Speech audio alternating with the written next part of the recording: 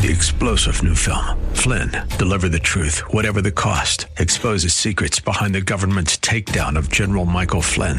Flynn knew what the intel world had been up to. He ordered the first audit of the use of contractors. This set off alarm bells. He told the truth. He was the most dangerous person for Donald Trump to hire. They had to get rid of Flynn. Flynn, deliver the truth, whatever the cost. Available now. Watch it today. Go to salemnow.com. salemnow.com.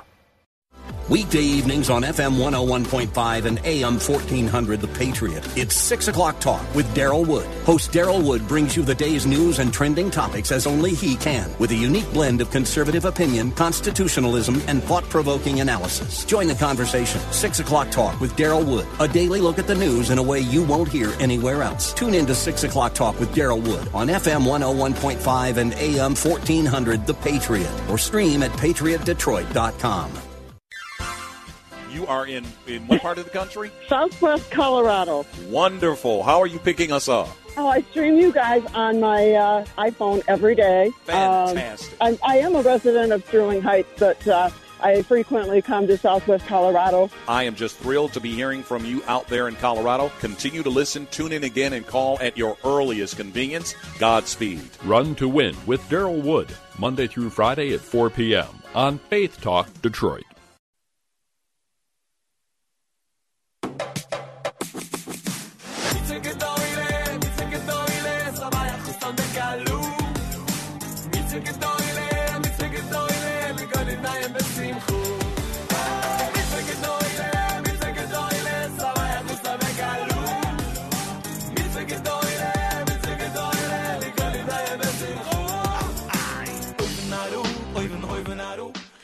Welcome to the Jewish Hour. I'm your host, Herschel Finn. We've got a great show for you today.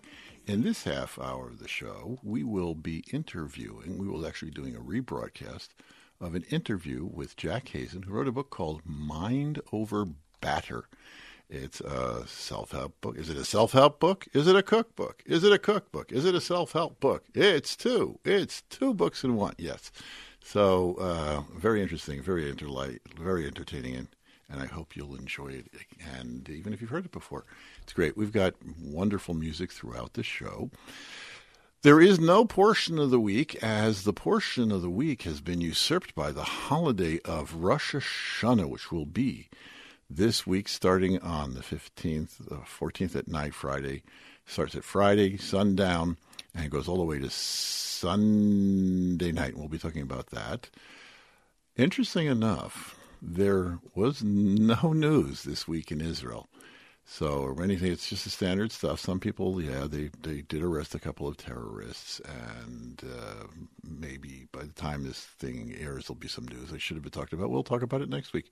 So we're going to go right to our interview with Jack Hazen, Mind Over Batter. How are you today, Jack? Hi, I'm well. How are you? Good, thank God. Thank you for asking. Okay, now, first question. Baking as therapy?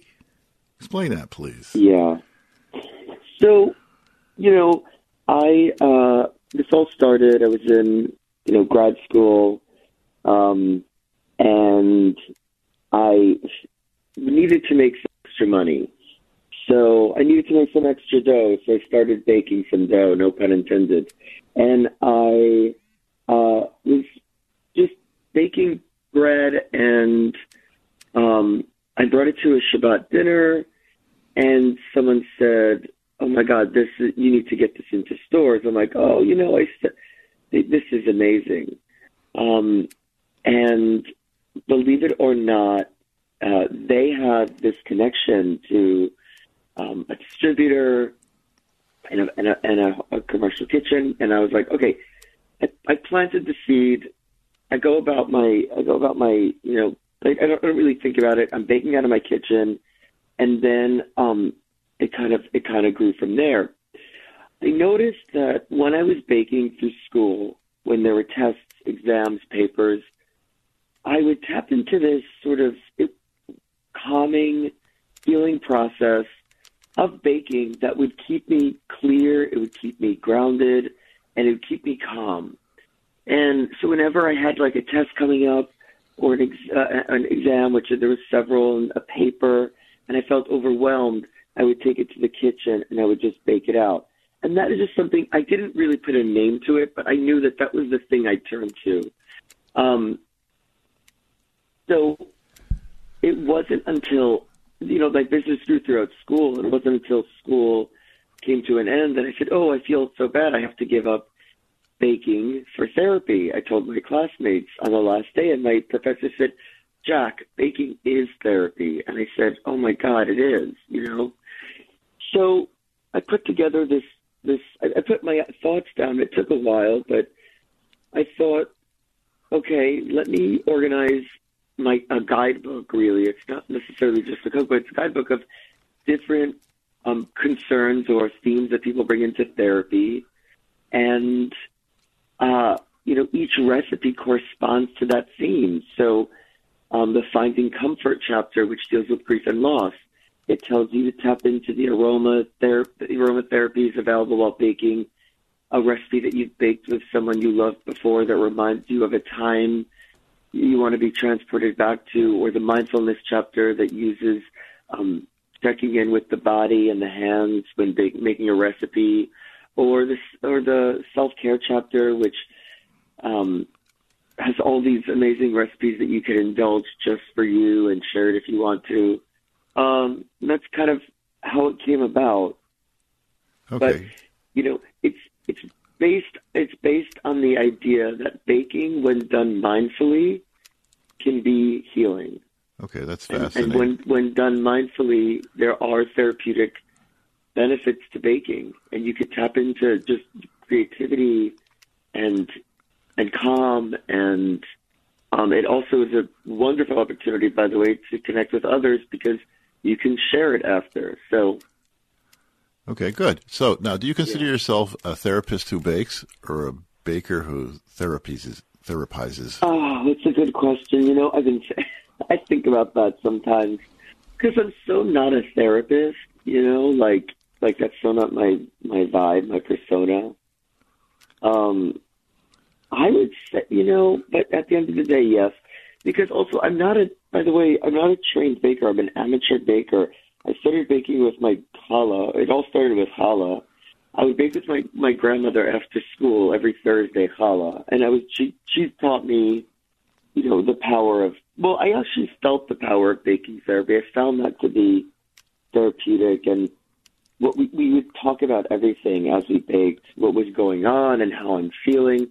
So I was actually doing it a while ago, and that's kind of how I got into baking, but I never was formally trained.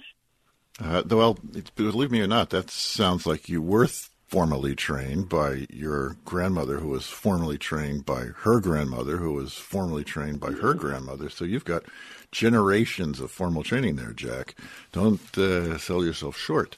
So, but to me, when I first saw the blurb about it, and I said, this could be an interesting book, and we requested it from the publisher, and I was thinking of a Saturday Night Live sketch where this person comes in and says, Doctor, I'm depressed. What should I do? And the therapist says, go bake a babka.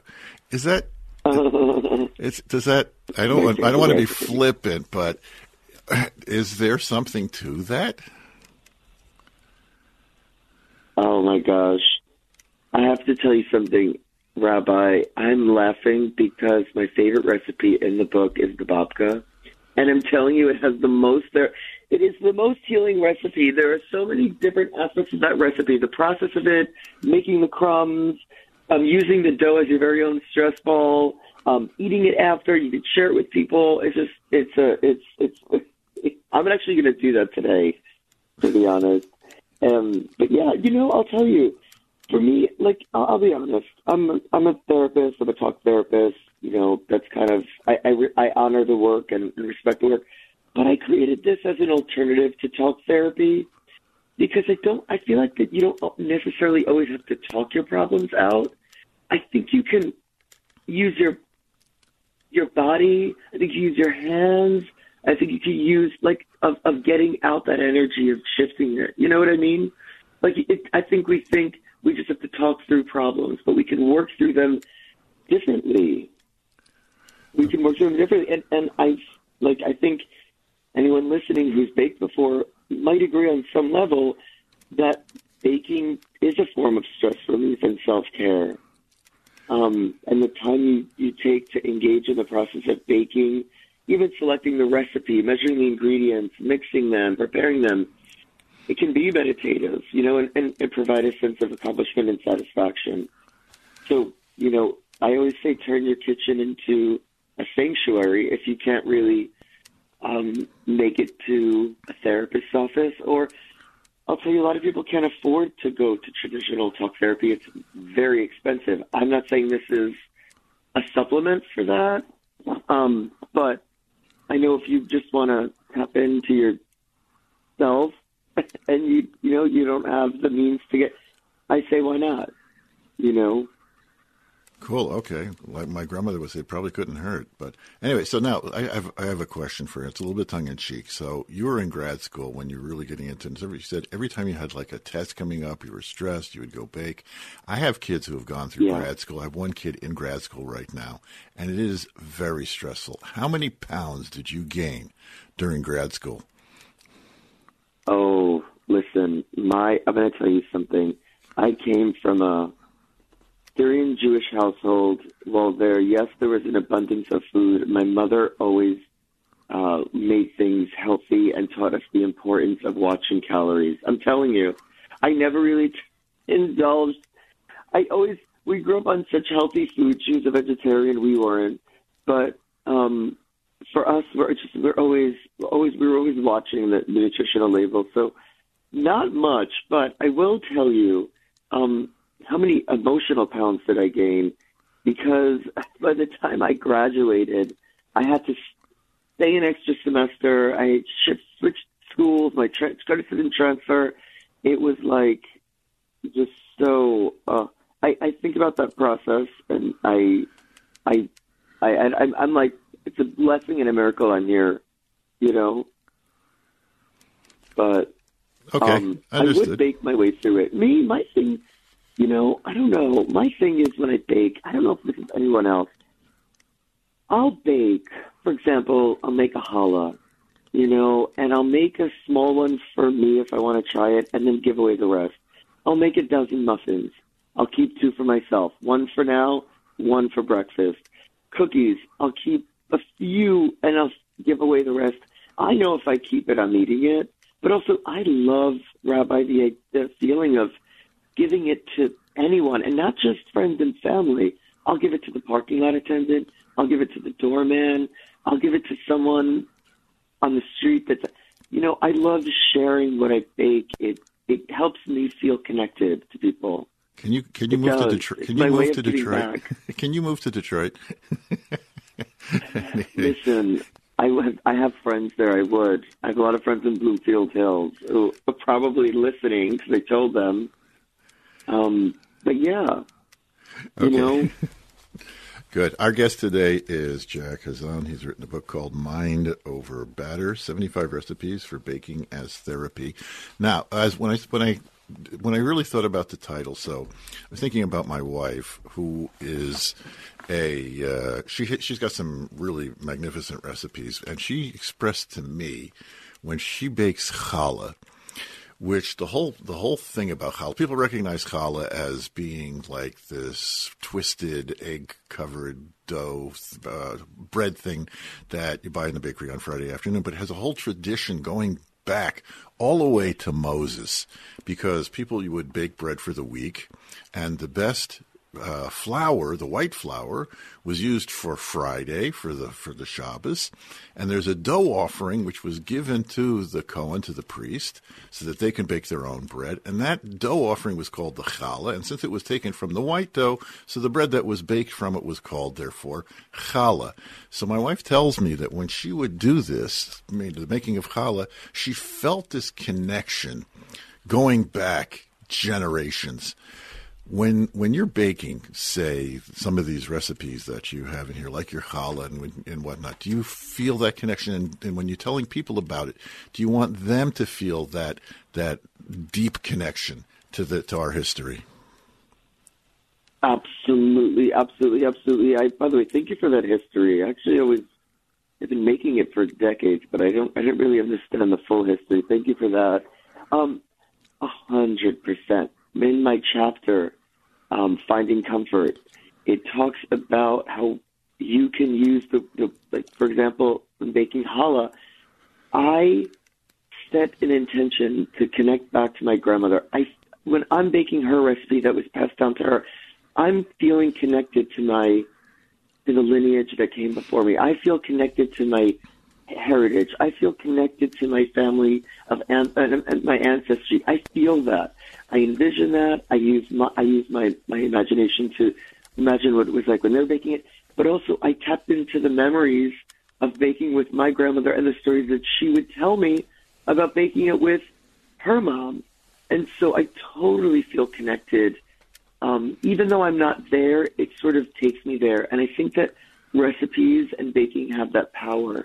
They have the power to take you just the same way, Rabbi, a song can make you feel connected, to take you back to a time or a person or a history that you want to feel connected to. I think baking and flavors and aromas and even the process can take you there. It can shift you back, and especially challah and a lot of the Middle Eastern recipes I bake. You know, while I never got to go to Syria, which is where my grandparents are from, when I'm baking the Middle Eastern Syrian desserts, it's kind of like I feel like I'm going back there. And it feels like I'm paying tribute and honoring them by keeping those flavors and those aromas and alive and sharing it with others. Okay. Now, let me excuse me. We have a library in Jewish Ferndale, which is where all the books that we receive from the various publishers go after we've reviewed them and interviewed people.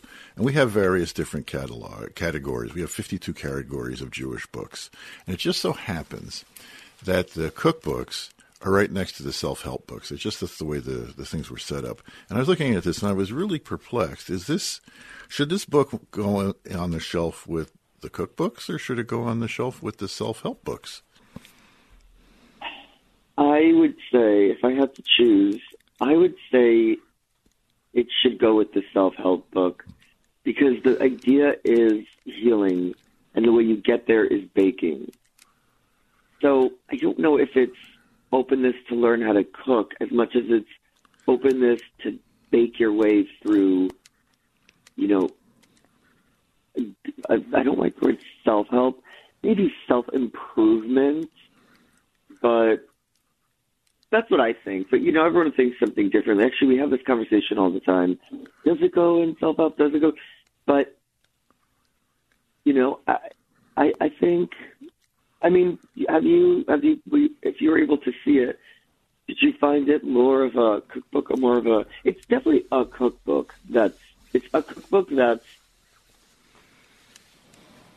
used for, you know, self-improvement, sure, but it's not like any other cookbook that would be on that shelf, which is just, here's a recipe, here's the ingredients, go. Okay, that's true. Our review team came back with it. We got the book just this week, and it went through the review team very quickly. Some books kind of like languish, but this one sort of got immediately pushed to the top of the pile, and they just said, "This is a go. You got to do this right away."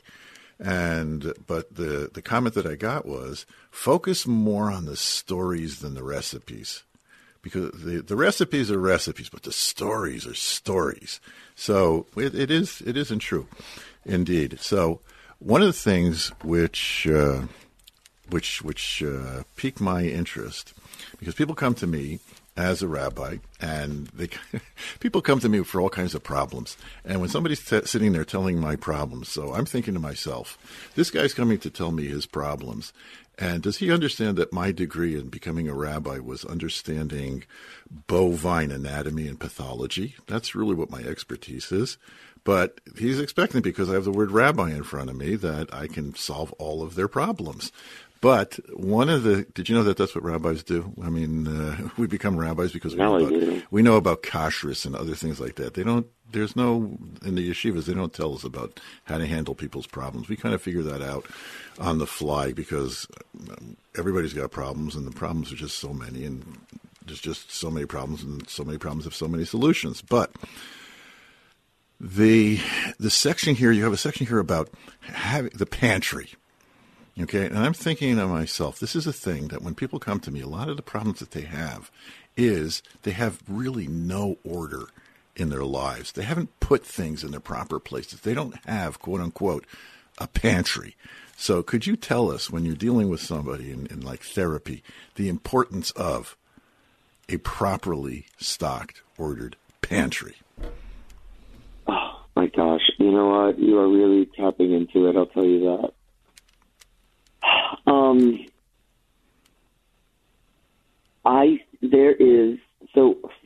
One of my favorite parts of the book is turning your kitchen into a sanctuary, which starts with having the basics. And can I tell you something, everybody listening? It is not expensive at all. It is to keep the staples in your home. It also helps you feel more empowered to bake.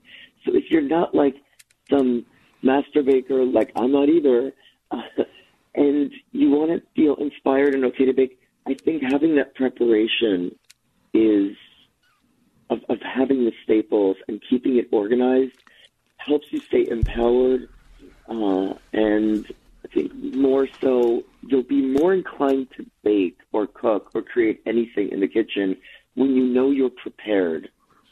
You know, it doesn't have to be, the preparation meeting the opportunity of baking is what's going to create something wonderful.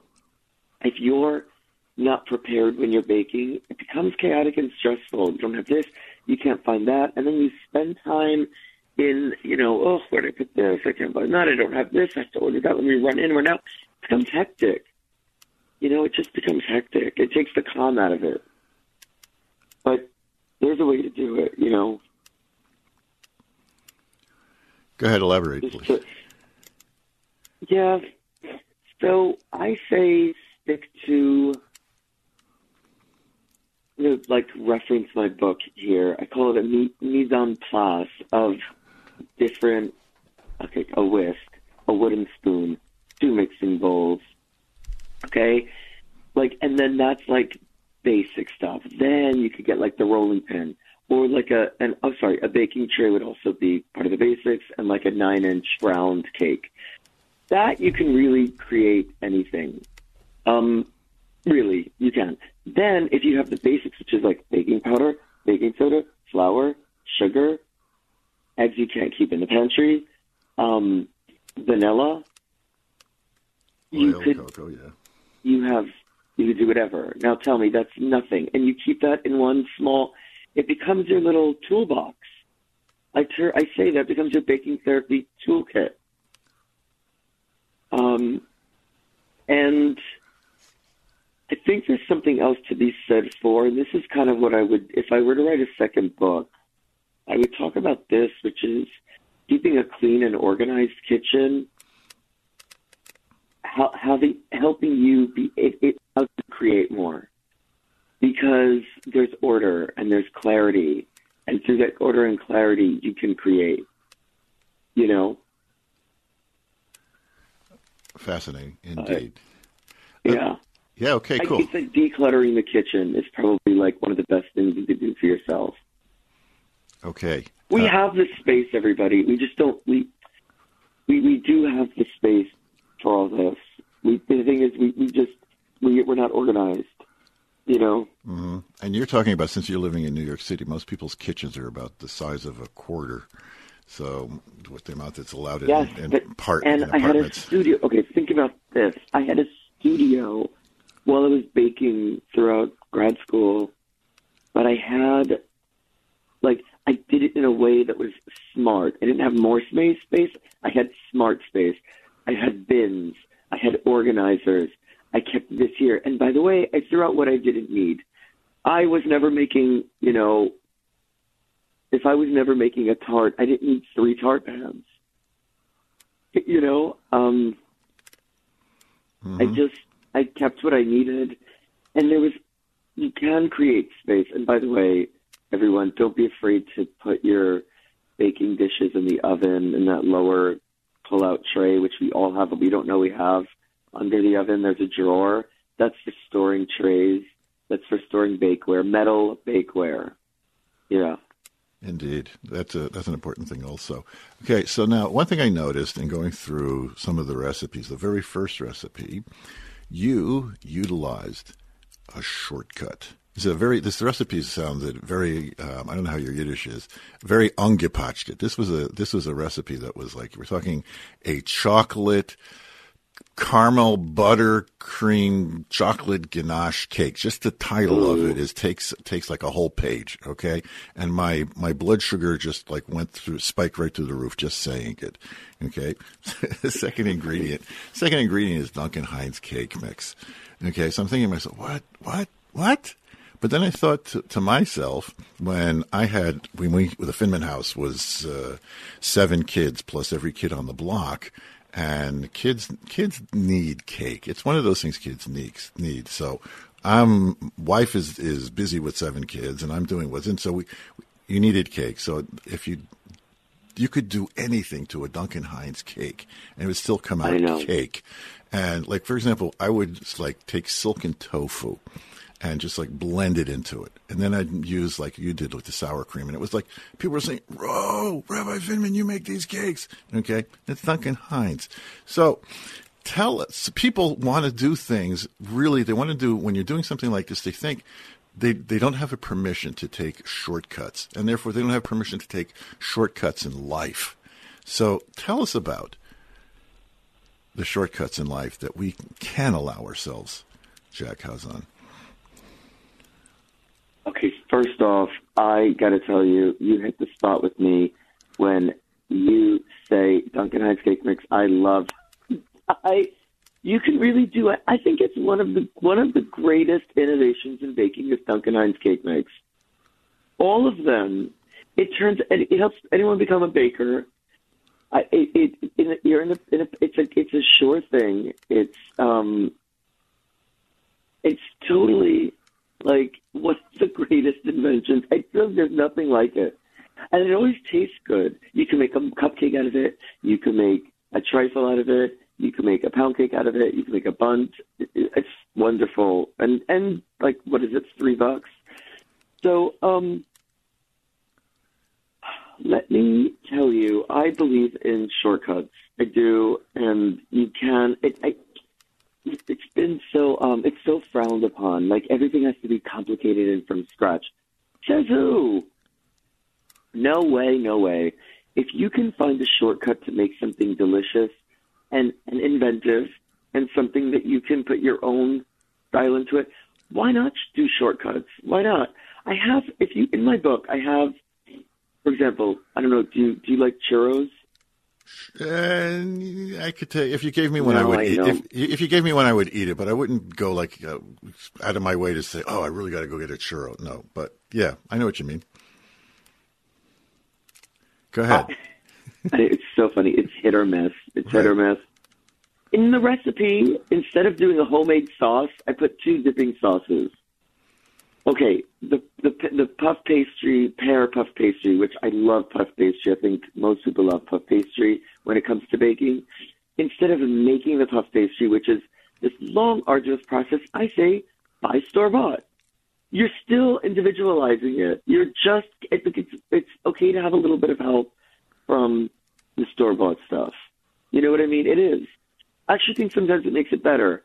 Because they know what they're doing when they're making. They know what they're doing when they're making choux pastry. Yes. You know, the other day I made cupcakes for a baking video that I posted on my Instagram, and I used Duncan Hines store-bought frosting.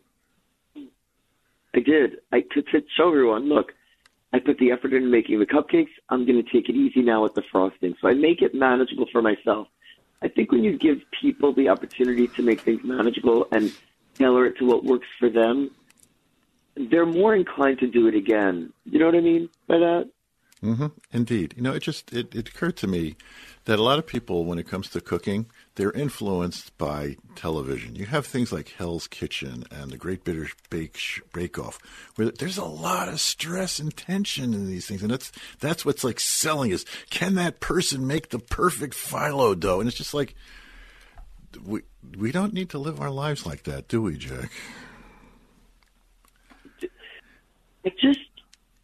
We don't have to be good at everything, Rabbi. We don't have to be great at everything.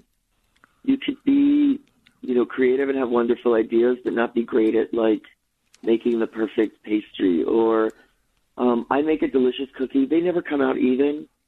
And what I do is, what I talk about in the book is letting go of the need for everything to be perfect. Letting go and just going with the flow of baking. And that's when the therapeutic benefits really come alive. When you let go of, here's how it has to come out, it has to taste like this, it has to do, I don't want to be the, and that's like a lot of the women in my life, that everything needs to be perfect when in the kitchen. And I'm like, to my sister, on my end, I'm like, this is so delicious. Okay, so you cooked it a little bit more. No, but it takes away the color. No one cares. We're connecting to what you made. You put TLC into it. It's delicious. It doesn't have to be perfect all the time. Indeed. Sometimes good enough is good enough. It kind of reminds me, I've been married for 40 years, thank God. And every week my wife makes cholent, which you would probably call hamim, which is a Shabbos afternoon stew, which has been left to cook for many hours. My wife every week makes an A-plus cholent. But in 40 years, she has never repeated the same cholent. It's always been different, because that's just, there's no, I don't care about quality control, just as long as it tastes good. So, indeed. So this is going to have to wrap it up. We could talk for more and more and more, but we've been talking with Jack Hazen, who's written the book Mind Over Batter, with a B like boy. 75 recipes for baking as therapy. It's Chronicle Press, available wherever you would get your cookbook, self-help improvement books. And Jack, I want to thank you so much. And it's on sale on Amazon, everybody. On sale on Amazon. And tell us very quickly if I want to get something from, or if I want to hear about Jack Bakes, which is your baking organization. What do I do about that? Go on my Instagram, Jack Bakes NYC. Jack Bakes NYC and jackbakes.com. And feel free to leave me a message on Instagram. I answer those and I check them. Awesome. And I will follow you back. Wonderful. Okay. We want to wish you continued success and keep us apprised of anything that comes new on your table. Thank you for having me. I really enjoyed speaking with you. And I'm happy that you got the book. Thank you. It's been our honor. That's going to do it. We're going to take a quick commercial break, and we'll be right back. You're listening to The Jewish Hour. Why go to a hospital to get healthy? At Encompass Healthcare, you get the state-of-the-art wound care like in a hospital. The same medicines, the same everything without being in a hospital. Why put yourself at risk of getting a hospital-borne infection? Did you know that last year 1 in 6 people died in America because of infections they got in hospitals? Encompass Healthcare is an outpatient facility. That means you get your wound care treatment and then go home. There are no wait times at Encompass Healthcare like in ERs. Healthcare is personal and works better, faster, and easier. Encompass Healthcare provides a state-of-the-art outpatient facility close to where you live. Call 248-624-9800. That's 624-9800. Auto accident, workman's comp, and most insurance is accepted. Encompass Healthcare's goal is to get you healthy with as little disturbance to your daily activities. Call 248-624-9800.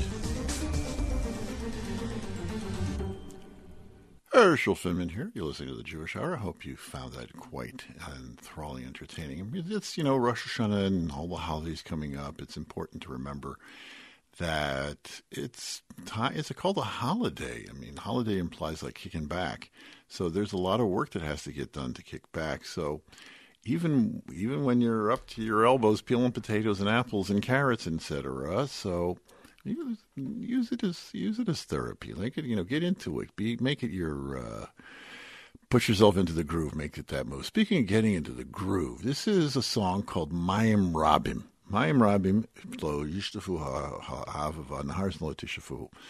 A verse from Koheles, from the book of Ecclesiastes, written by King Solomon, which basically says that no matter what comes at you, we still got it. And this is the brothers Simcha and Yehuda Friedman. Let's listen. מים רבים לא יוכלו לחם בויס אסו אהבו אוי לחם בויס אסו אהבו ונהוב רייסו נהורייס לא ישטפו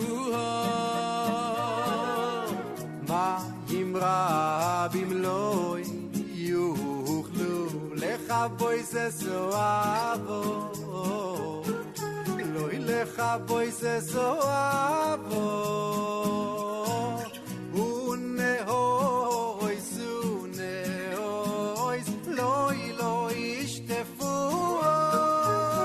arini es marei ashmini es koile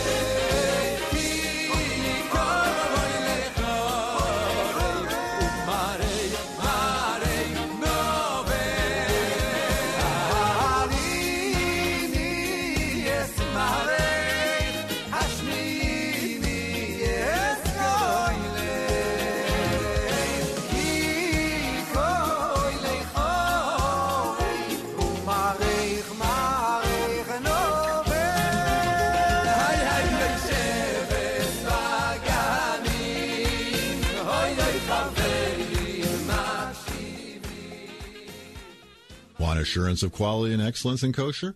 Look for the Michigan K on the label. What's it look like? The Lower Peninsula of Michigan with a K. It's the symbol of the Michigan Kosher Supervisors. Go to their website, mycosup.com. That's M-I for Michigan, K-O for kosher, and S-U-P for supervisors, mycosup.com, and find this month's featured products. You'll find Michigan K products wherever fine food is sold, especially at Natural Food Patch on West 9 Mile Road in Ferndale. We all know there's an opiate epidemic, but Advanced Rapid Detox has a solution for people addicted to pain pills, heroin, and dependent on Suboxone and methadone. Advanced Rapid Detox performs detox under sedation in the hospital. Patients sleep through withdrawals and wake up without cravings. Dr. Julia Aronoff and the staff at Advanced Rapid Detox help people restore their lives and the lives of their families. Addiction affects everyone, even in the Jewish community, and Advanced Rapid Detox is there to help. Call 800-603-1813. That's 800-603-1813, or visit them online at www.advancedrapiddetox.com. Herschel Finman here. You're listening to the Jewish Hour. Up next, for those klezmer aficionados, the song is called a tanzilla, which means a little dance, and this is Maishi Schwartz.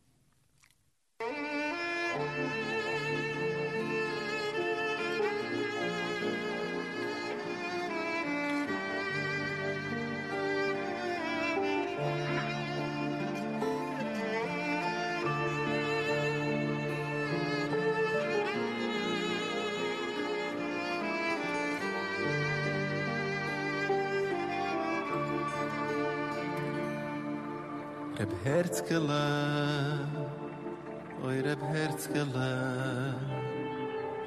Der Ruf in Ratswirt hat azoi verzeilt. Sie gewähn a Jid mit a Renderer. Dich auf, ich kann nicht decken, oi, es ist bitter. Reb Herzkele, oi Reb Herzkele. Der Ruf in Ratswirt hat azoi verzeilt. Sie gewähn a Jid mit a Renderer. Der Chom, kann nicht decken, oh, es ist bitter. Beit bei ihm, Geld hab ich nicht. Aber lass mich zulen mit der Tänzel auf den Tisch. In tanzt Raneni, ai ai Raneni, Raneni, Tzadikim Bashem, Chab a Tänzele, in noch a Tänzele, weil mit der Tänzele kämen alles batzulen. Ai, Reb Herzkele,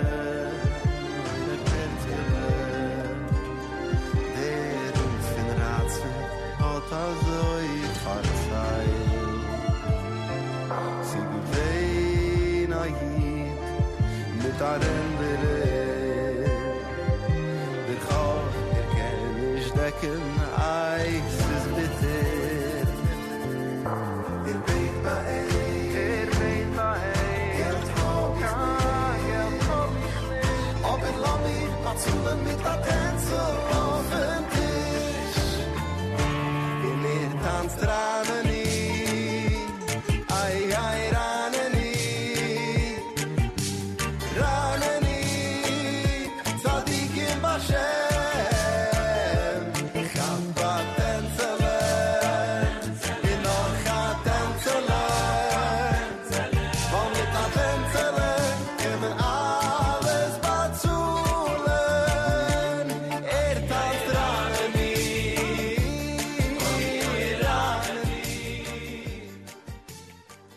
Why go anywhere else when you could go to One Stop Kosher? Located on Greenfield Road, just south of 696, you're never far from One Stop Kosher. At One Stop Kosher, you'll find the largest selection of kosher wines in Michigan.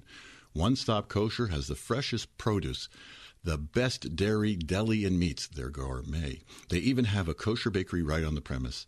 It's One Stop Kosher on Greenfield Road in 696 for all your shopping needs. Herschel here. You're listening to the Jewish Hour. We've got time for one more. This is West Rogers Park, not a stranger to the Jewish Hour. They wrote a song called Shamil, which is about Shamil. Shamil is a song that the Rebbe taught. The Rebbe used to come down on Simchas Torah at night, in the middle of the morning, actually, like 3 o'clock a.m. And he did this for about 10 years or so, and would teach a song that no one ever heard before. And this one had and each one had a backstory. This one had a backstory that Russia waged war against Chechnya. I don't know how long ago this was. It was like 1700s maybe. And the Russians couldn't get up the mountain. Chechnya is on top of a mountain. And they couldn't get up the mountain. So they waved the white flag and said, we want to surrender. Come down and let's make peace terms. And so the king came down and said, okay, I'm ready to make peace. And they said, fine, we're throwing you in jail. And so the king composed a song while he was in jail that is a very stirring song that he was reminded of when he used to be king, and now he's in the jail, and he'll be hopefully to go back to being king. And the Rebbe explained this example for a parable for like what happens to our soul. That our soul is before it comes down, it's in the highest of heights, and it comes down into this low world, and it's stuck here. And it hopes that at the end of 120 years, it goes back. So West Rogers Park wrote a song about the song. Let's listen.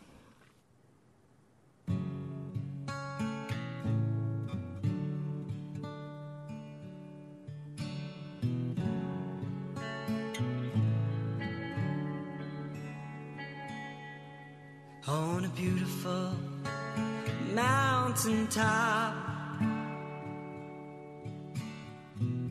he rules his kingdom and his flock. His enemies defeated, fight after fight. His advantage is clearly his height. False cry for peace, he agrees to travel down. Enslaved and imprisoned, his pain knows no bounds, but his spirit is high, for he knows he'll ascend and be with his people again.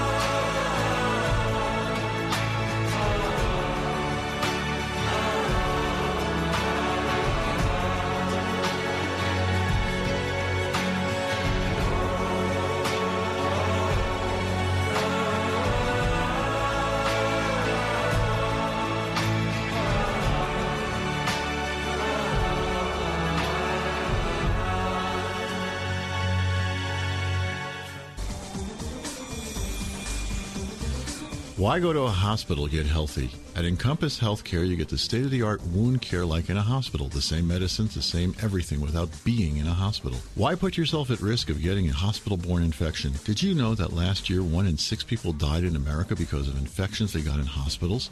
Encompass Healthcare is an outpatient facility. That means you get your wound care treatment and then go home. There are no wait times at Encompass Healthcare like in ERs.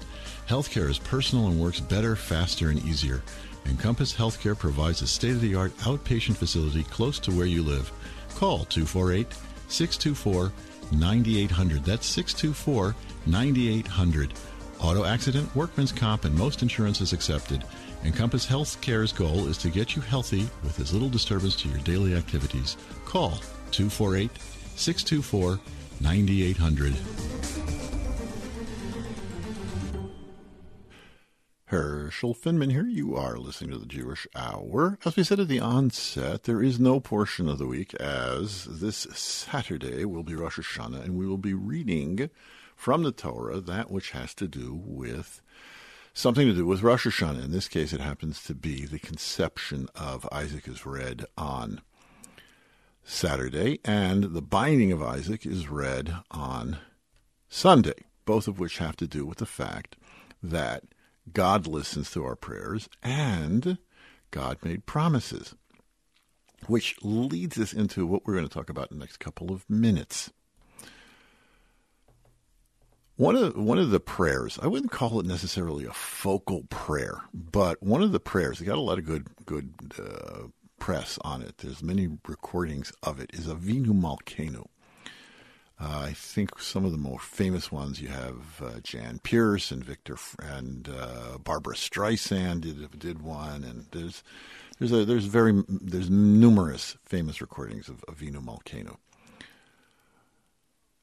And in this prayer, which Avinu Malkeinu means our Father, our King, and we are beseeching the Almighty that to forgive us, to give us a good year, to bless us with the following things. It's 2 pages long.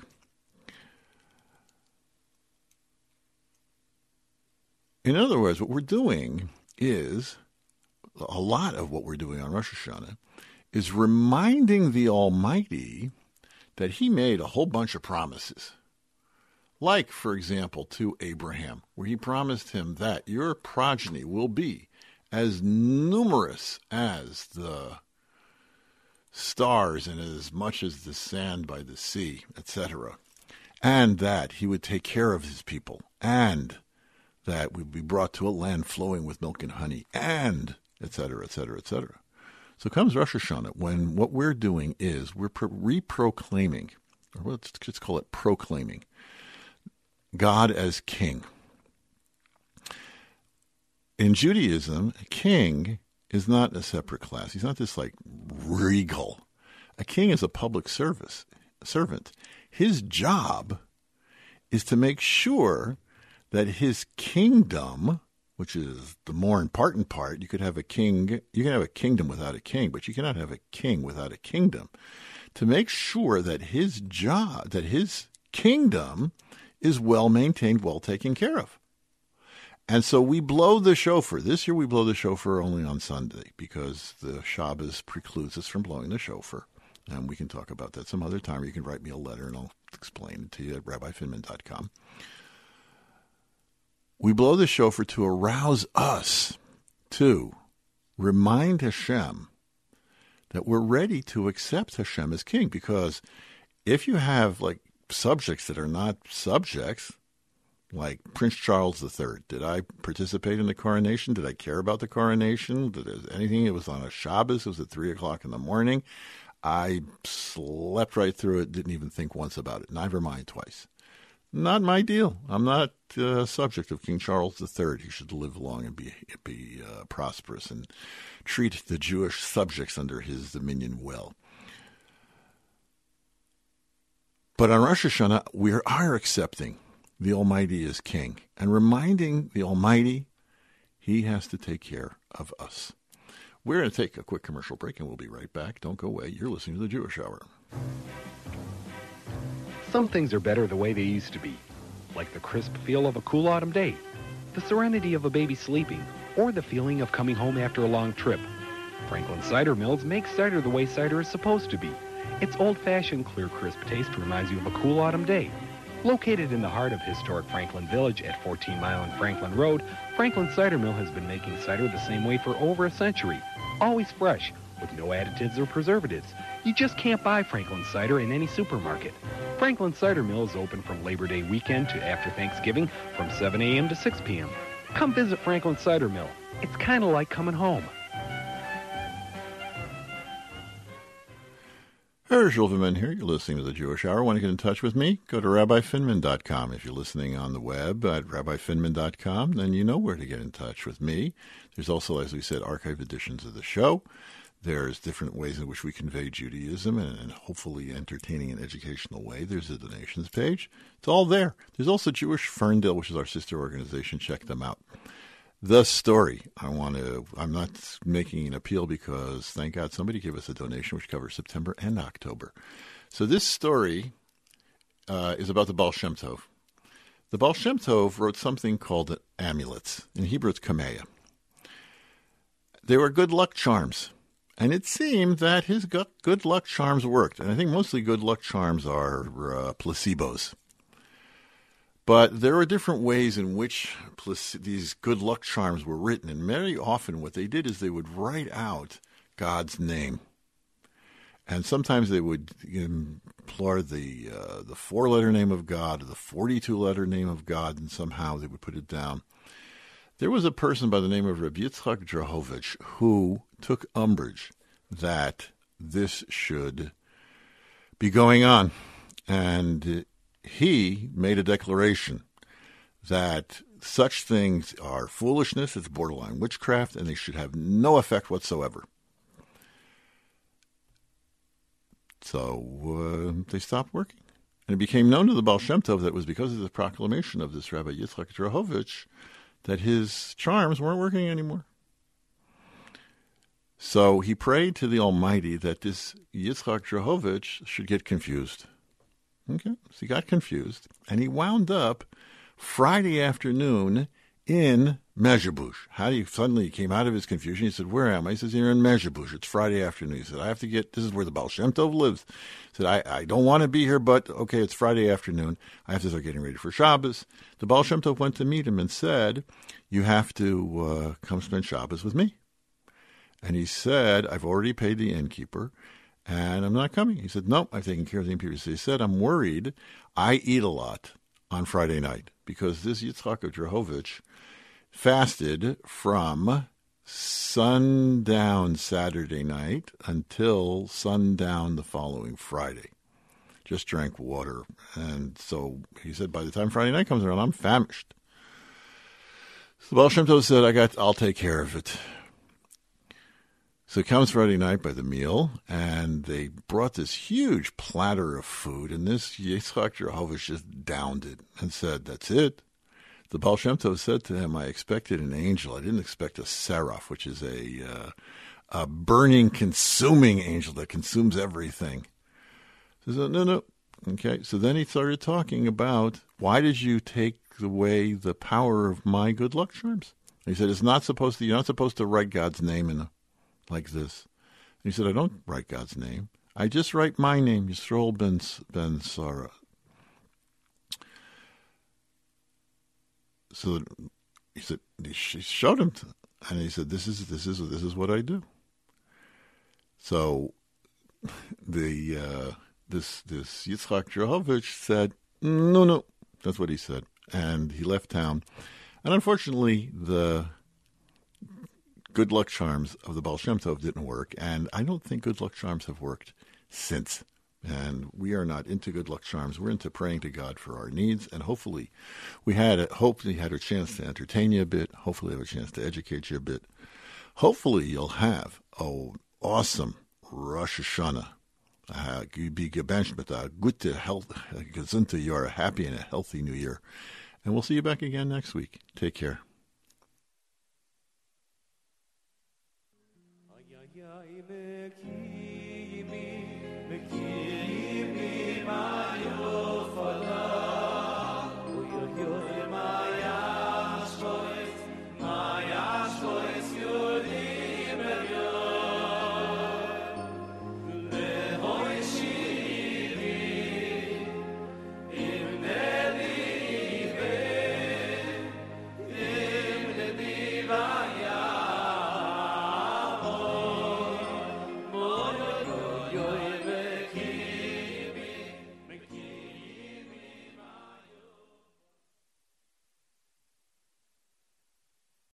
Three-star General Michael J. Flynn, head of the Pentagon Intelligence Agency, knew all the government's dirty secrets. He was one of the most respected generals in the military. Flynn knew what the intel world had been up to. He understood its funding. He ordered the first audit of the use of contractors. This set off alarm bells. The explosive new documentary, Flynn, Deliver the Truth, Whatever the Cost, uncovers the facts behind this scandal. Flynn told the truth. He was the most dangerous person for Donald Trump to hire. I find out the worst enemy that I'm going to face in my life is right here in America. They took my assessment and they wanted me to change it. And I was like, I'm not changing it. They had to get rid of Flynn.